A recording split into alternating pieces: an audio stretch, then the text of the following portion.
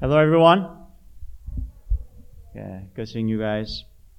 It was really good having some time off together, so to speak, during the revival. And I hope if you're here, I hope you're blessed by that too. Thanks for being here.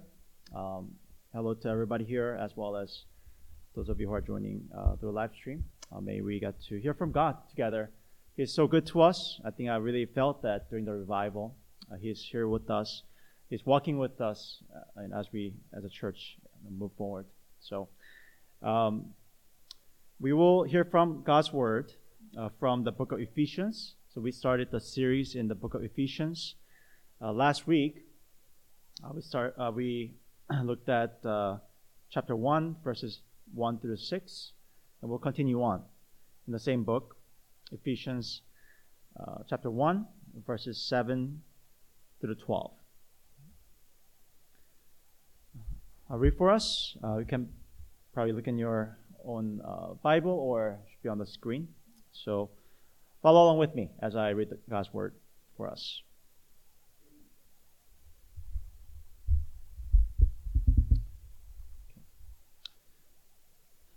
Verse 7.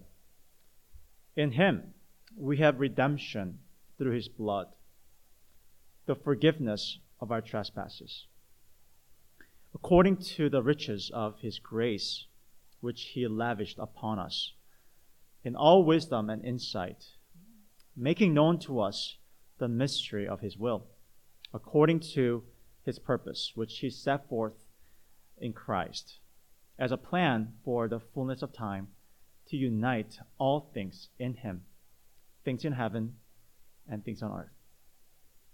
In Him we have obtained an inheritance, having been predestined according to the purpose of Him who works all things according to the counsel of His will, so that we who were the first to hope in Christ might be to the praise of His glory. That is God's Word. Please bow your heads with me one more time as I pray for us. Heavenly Father, we thank You again for this time. What a blessing that we get to hear from Your Word, without which we will die spiritually and we will be so lost. But You love us so much so that You have given us Your Word to equip us, to encourage us, to unite Your church. So please do just that. And as Eleanor prayed earlier, may You open all of our hearts as there may be a lot of distractions as we walk through our lives, including my own heart, so that Your Holy Spirit may work powerfully in our hearts so we can hear from You and be transformed ultimately. I pray in Jesus' name. Amen. With that, let's go into the time of sermon together. Three points, as usual, just to help you follow along. So let me share the outline with you first. For the title, it's The Great Blessings in Jesus Christ. Under that, 3 points. The redemption in Christ.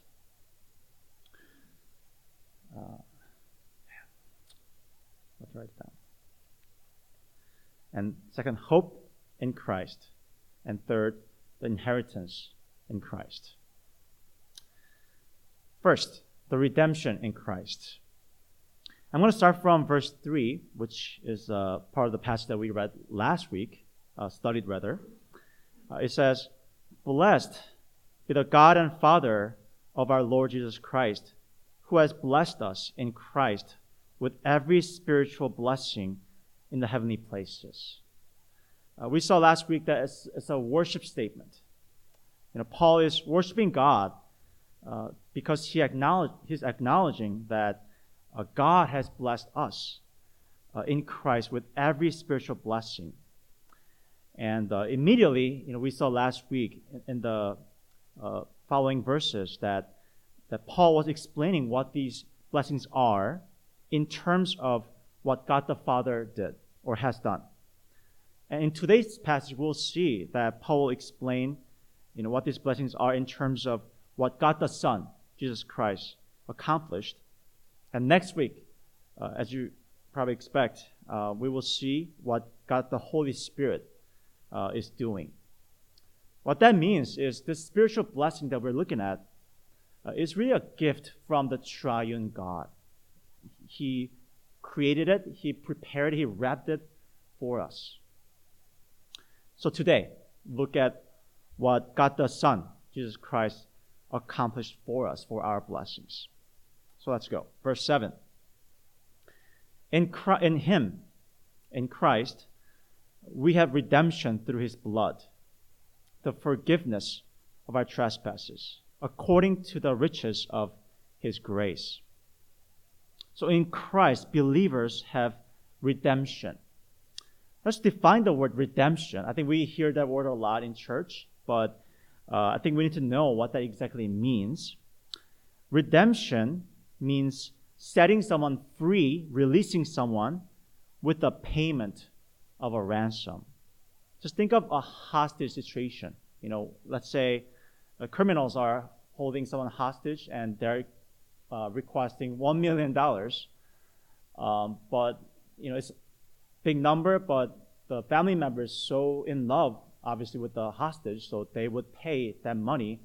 And in return for that $1 million, the hostage, gets released. So that's the concept of redemption. And in the text, the ransom is identified. It says, through His blood. Christ's blood is the ransom price for that transaction. And the next phrase, the forgiveness of our trespasses, indicates that the thing that the believers are redeemed from has to do with sin. So in summary, God the Father rescued believers from the bondage of sin by paying the ransom price of Christ's blood.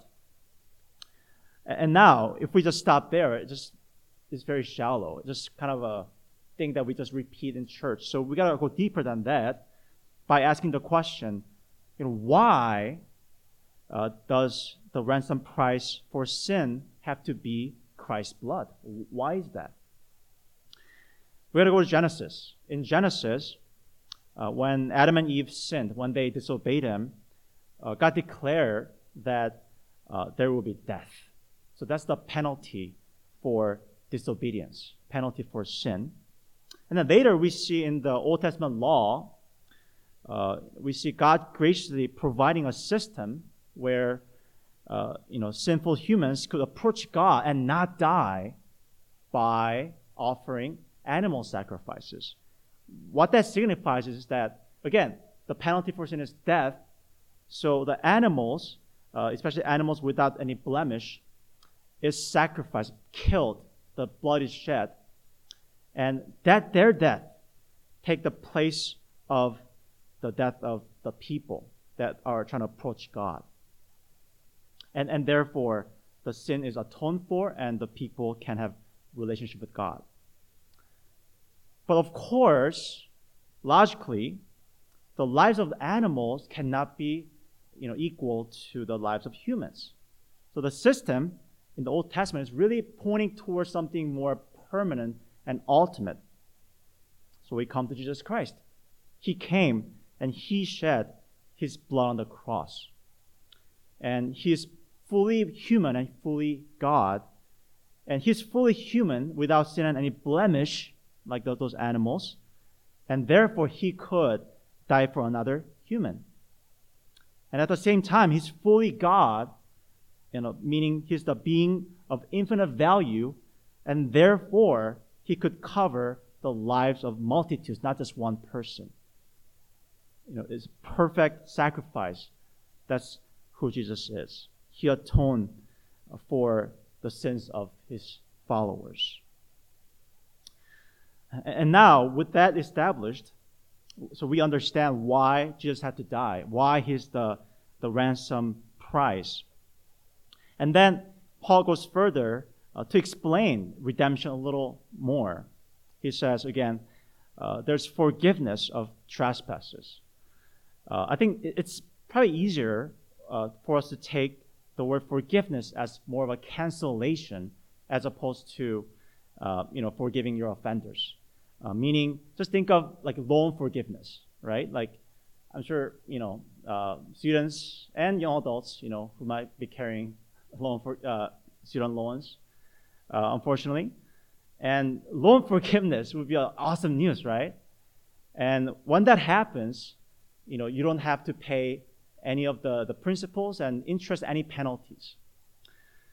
That's what it means when Paul says forgiveness of trespasses.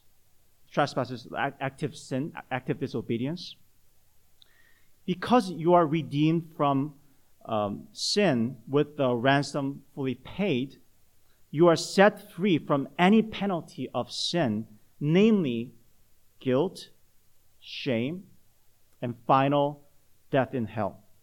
All paid for. That's what the redemption means. And before we go any further, notice with me one more thing in this verse. There it says, we have redemption and forgiveness, right? It says, we have it. The word have is in present tense, right? If you think about it, Paul could have used the other words. He could have said, we were redeemed, right? Same thing. But he used the word, we have these things, because he wants to emphasize that this is a present, continual reality. Meaning that if you're a believer, you must, every day affirm and activate and exercise this reality of full redemption. If I can use the language that we used last week from the Ordo Salutis, it's a justification. Believers are to claim the status of their justification every moment. Review, what's justification? It is the current verdict by God on the believer that they are righteous, sinless, because they're covered with Christ's righteousness. And their sins, again, have been atoned for. So this is a reality. And Paul is saying, by saying we have it, make sure that you activate it, you preach to yourself every moment so that it is a reality. And I think that's important because some of us are crushed very easily by our own failures. And some of us try to even make up for our failures, whatever that means, by trying harder, by doing some religious things or doing charities or all these good things as if to atone ourselves. But no human efforts, my friends, can free you from the weight of guilt and shame. It has to be only our faith in the perfect sacrifice of Jesus and believe in your heart that God has indeed declared you clean, perfect by justification. That's how you live victoriously and confidently and joyfully and freely. That's what Christian freedom is all about. I think I shared this story before, but if you go to the next slide, this picture of this person named Hiro Onoda. So it's a story about this Japanese soldier during World War II. He was fighting the war for Japan in the Philippines when Japan finally surrendered to the Allied forces. But apparently the communication got cut off. So Onoda never officially heard the news of the surrender. So he stayed in the jungle of Philippines for none other than next 29 years, engaging in guerrilla warfare in the region, thinking that the war never ended. And finally, in 1974, his former commanding officer flew there to prove, by showing himself to him, that indeed Japan has lost, and now it's a different world. And only then he surrendered to the Philippines and started living a normal life in Japan, I believe. And that's crazy, isn't it? He fought needless fights for 29 years on his own, by himself, thinking that he has to win this war by his own efforts, when in reality, a different nation has already won the war. And, he could have just been part of the new reality and living freer life. And I'm sharing that because I think some of us live as if you have to win the battles by your own strength, when in reality, Christ has won the war for you. You can simply live in faith, live in security, live in confidence in His victory. And here's what I mean, just to kind of clarify that. If you're a believer in Christ, you're given a new heart, regeneration, like we saw last week. So you do fight. You have that new nature now. And by the power of the Spirit in you, you keep fighting. You try to live for God. And that sanctification, that's necessary. And yet, when you fail, we're bound to fail. You do grieve because you're a sin, but you do not dwell there. You run to justification. You run to the reality of your full redemption in Christ and receive grace and enjoy the status of righteousness. And you get back up, you go forward, and you fail, you receive grace again. You get back up because you realize, I am perfectly clean in God's sight. We have the blessing in Jesus Christ of the complete redemption. May we know that our lives will be very different if we do. The redemption in Christ. Second, the hope in Christ.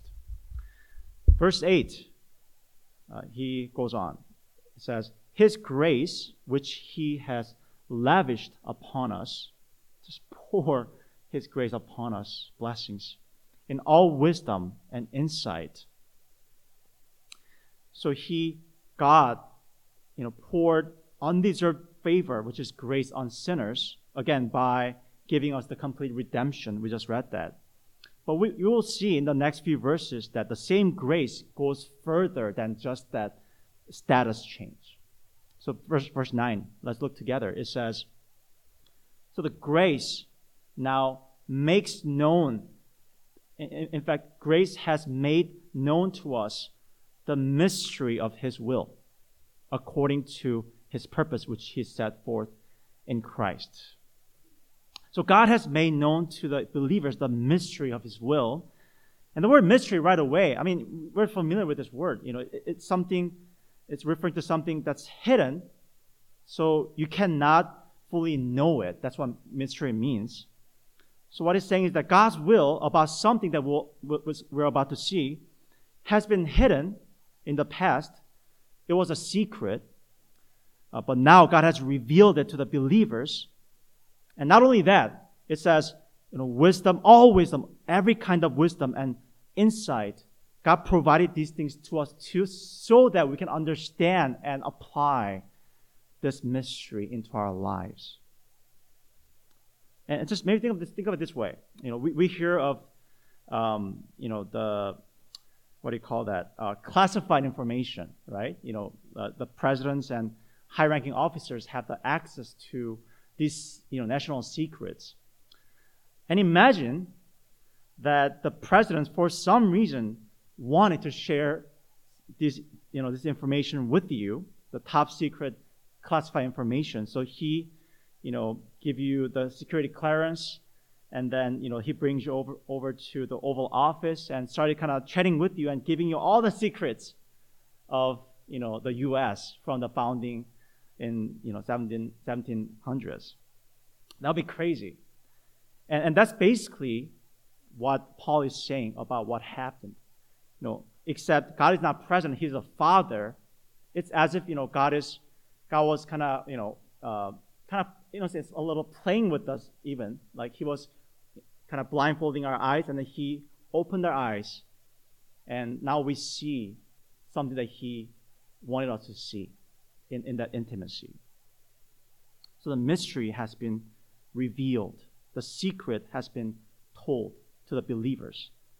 And natural question now is, what is it? What is the mystery that we know now as believers? Verse 10. As a plan for the fullness of time, to unite all things in Him, things in heaven and things on earth.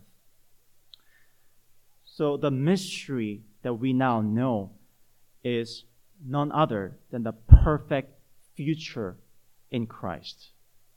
There, the fullness of time, of course, refers to the culmination of history at the end of the age when Jesus comes back.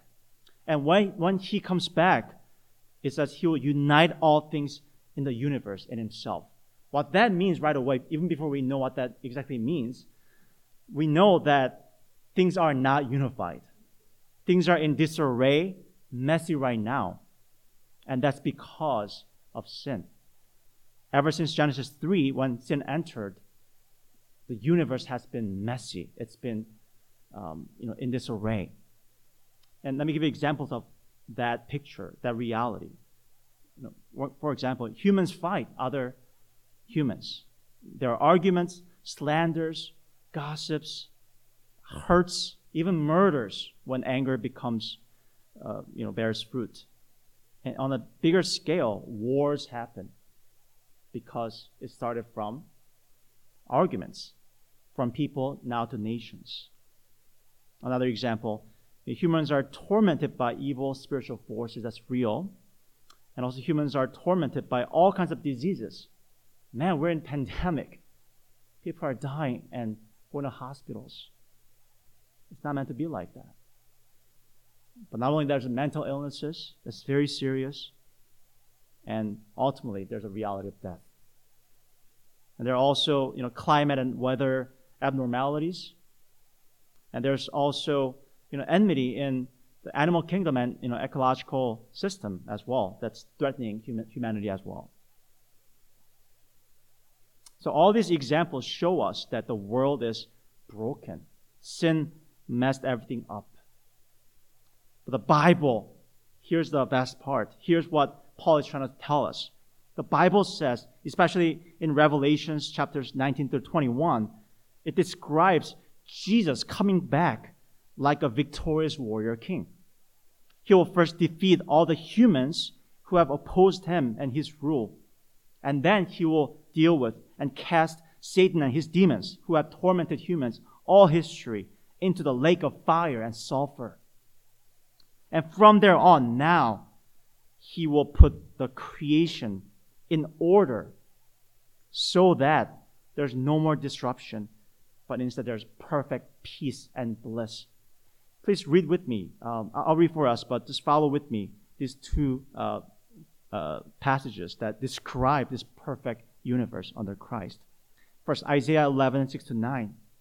It says, just imagine that in your head. The wolf shall dwell with the lamb, and the leopard shall lie down with the young goat.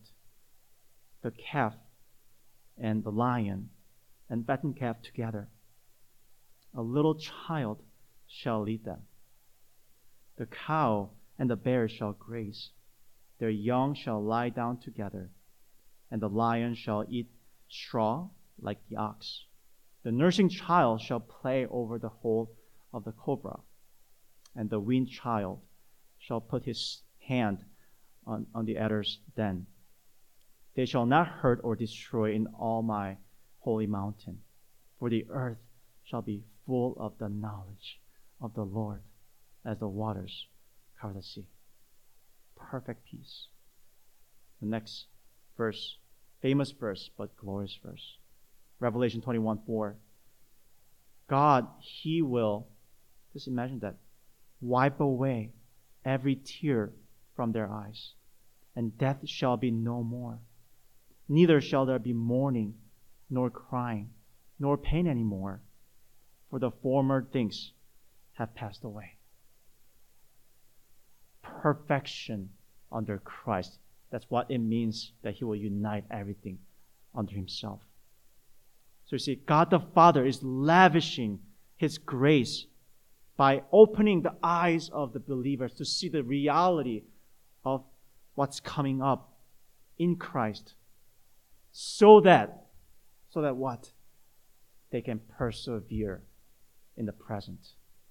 God is infusing the believers with hope in this hopeless world. People looking for hope these days, aren't they? Here's the hope that believers have in Christ. This movie called Shawshank Redemption. Okay, no reaction. How many of you know this movie?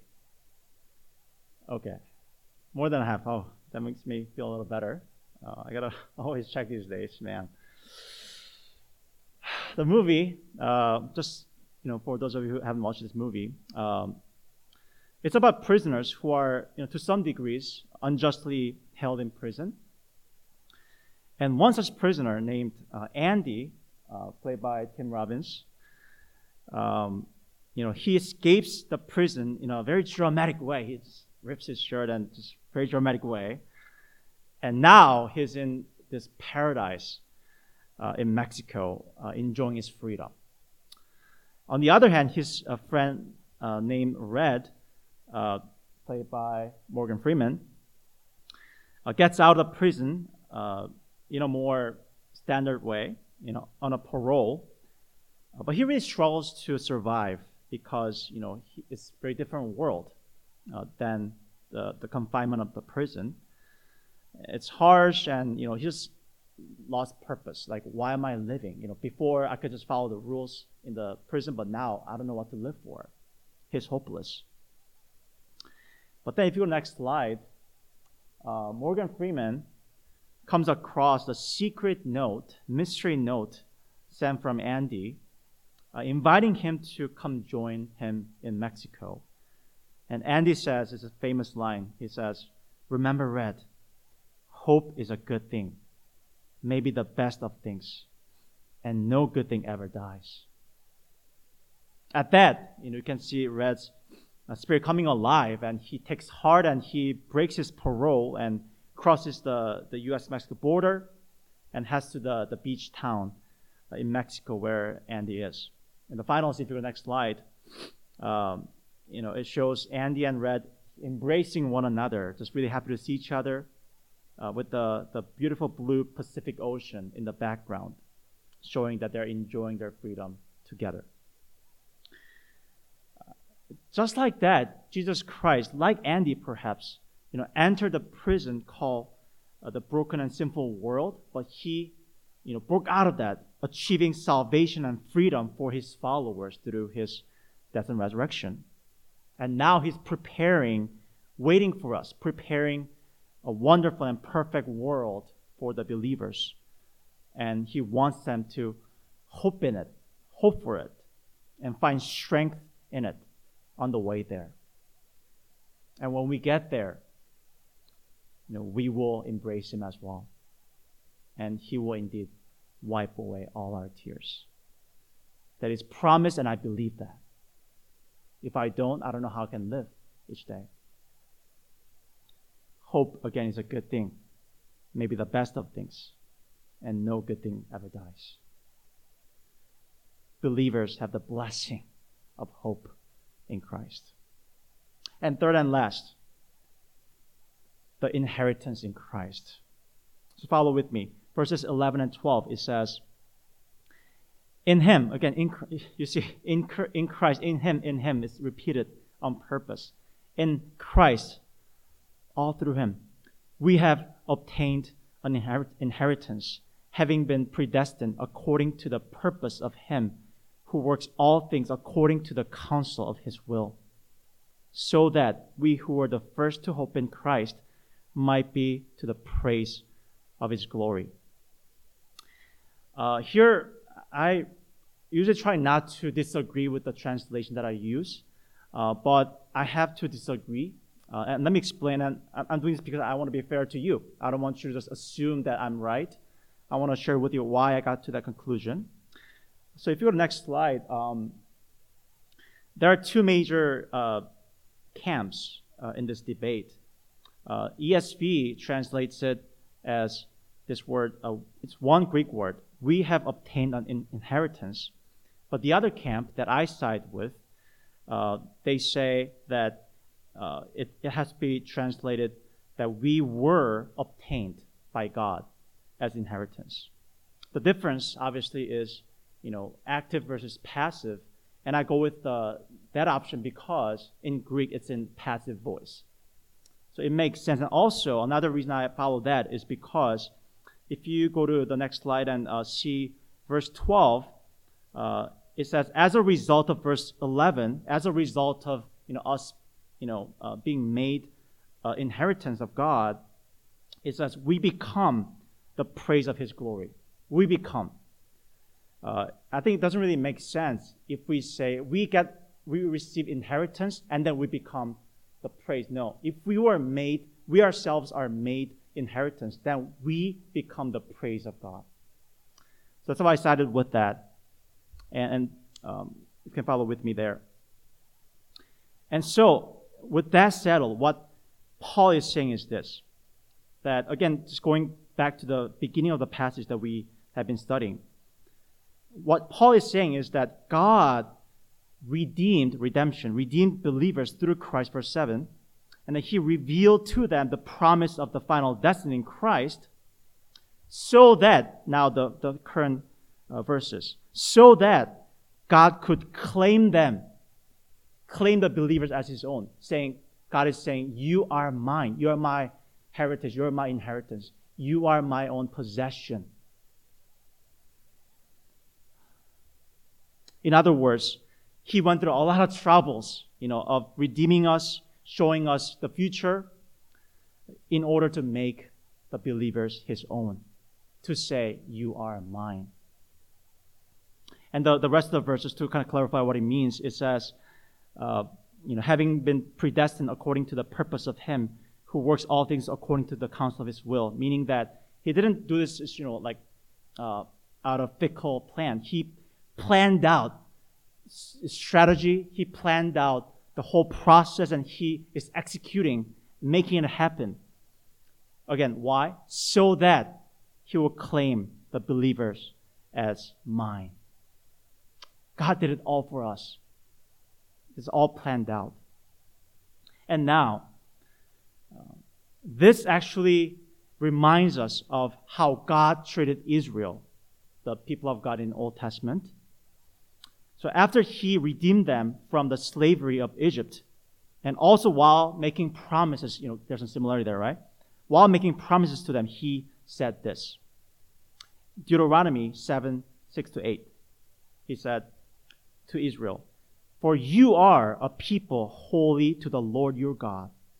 The Lord your God has chosen you to be a people for His treasured possession, your mine, out of all the peoples who are on the face of the earth. It was not because you were more in number than any other people that the Lord set His love on you and chose you. For you were the fewest of all peoples. But it's because the Lord loves you." Did you catch that? It's saying that Israel did nothing to deserve this. In fact, they're actually fewer. They're not that mighty. They're not that prominent in history as they are. But God chose them just because He loved them. And now going back to our passage, you see what I'm getting at here? When God says, "I plan all these things for you so that you can be mine," and I did it not because you're great, not because you did anything to deserve that, not because you're attractive, but it's because I love you. And that's why, my friends, verse 12, it says, we are praised to His glory. Praise means we're saying all the credits go to God. Again, because we didn't do anything, but God loved us for some strange, marvelous reason. We didn't deserve it. He just showered His love on us. He chose us with His own pleasure. So all praise go to God. I'm trying to look for an illustration for this, but man, because it's love that is none other than anything else in the world, I could only find it in the Bible. Book of Hosea, if you read through it, it's a very interesting book in the Bible. And Hosea is a prophet Prophets normally, speak God's words, but God commands him to not only speak but also act out the message. And very interestingly, God commands Hosea to marry a woman named Gomer, who would be unfaithful to him. Can you imagine? God is saying, hey, she's going to be unfaithful to you, she's going to cheat on you, but marry her. But here's the reason why. So he commands him to marry the woman, and then they have kids, and for sure, to be sure, it turns out that the wife has indeed become unfaithful. Not just that to Hosea, but in fact, she has become a prostitute being sold in a public market. And now here's the crazy part. In chapter 3, God commands Hosea to pay the ransom money out of his own pocket to buy her back. And God explains that he's doing this because he wants to illustrate to Israel his love for them. And that's not just for Israel. It's an illustration for us too. The ransom money, we looked at it earlier. God gave Jesus Christ, the perfect Son of God,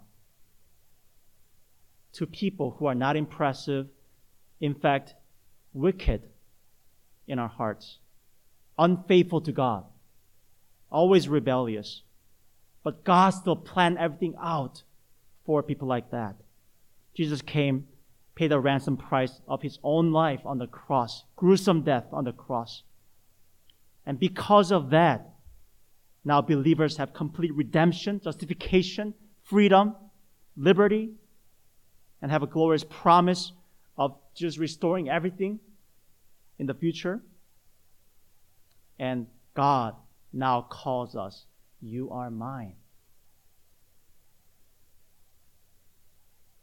And as you understand that, as you really try to see God's heart in this, man, what love. What love.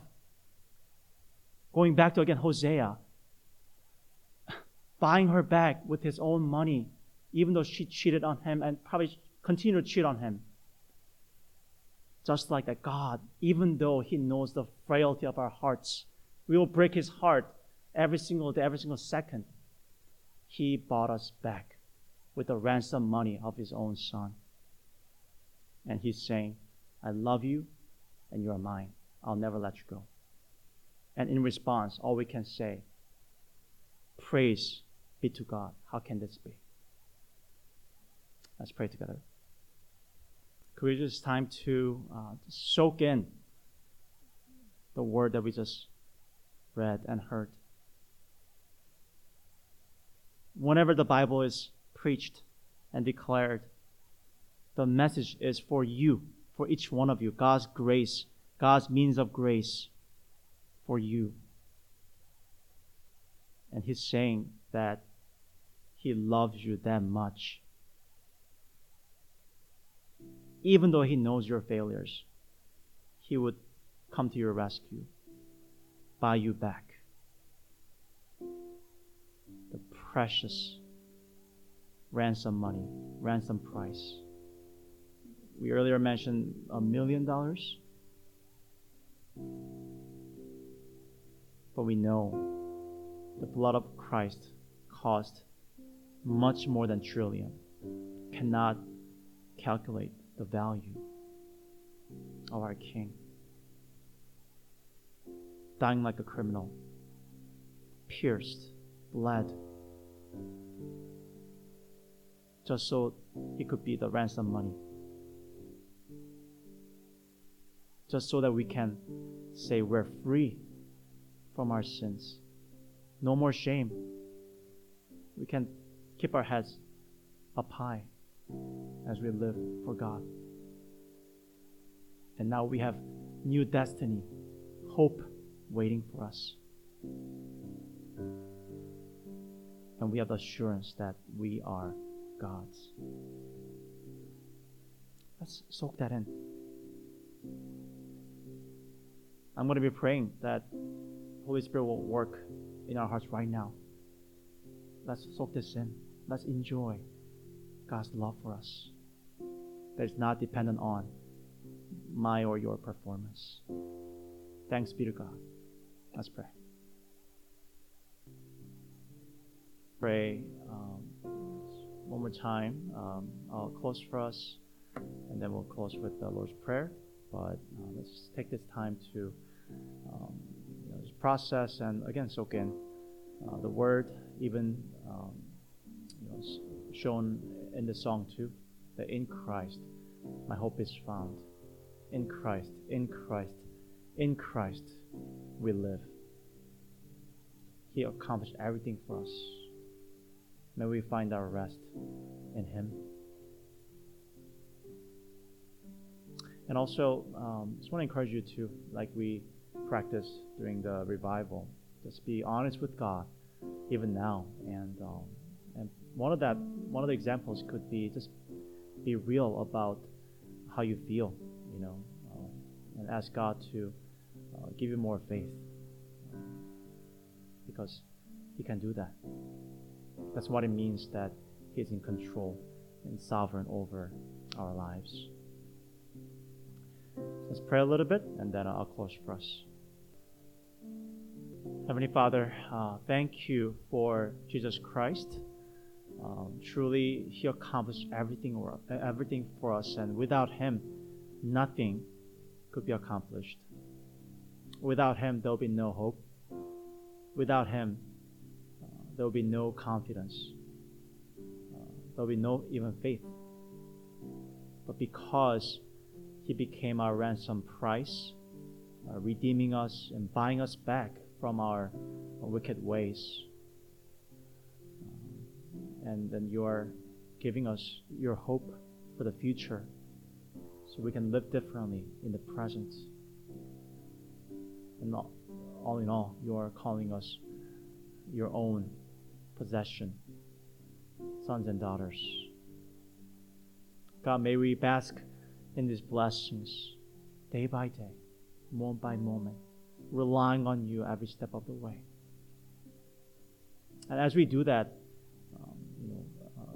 each person and each life group, each gatherings, may our whole church be built in the foundation of Your grace, relying on You every step of the way. Thank You, Lord, for Your provision and blessings. We are so blessed in Christ. We can be content in our lives. Thank You, Lord. Let's end our time together with the reciting of Lord's Prayer. Our Father, who art in heaven, hallowed be Thy name. Thy kingdom come, Thy will be done on earth as it is in heaven. Give us this day our daily bread, and forgive us our debts as we forgive our debtors. And lead us not into temptation, but deliver us from evil. For Thine is the kingdom, and the power, and the glory forever. Amen.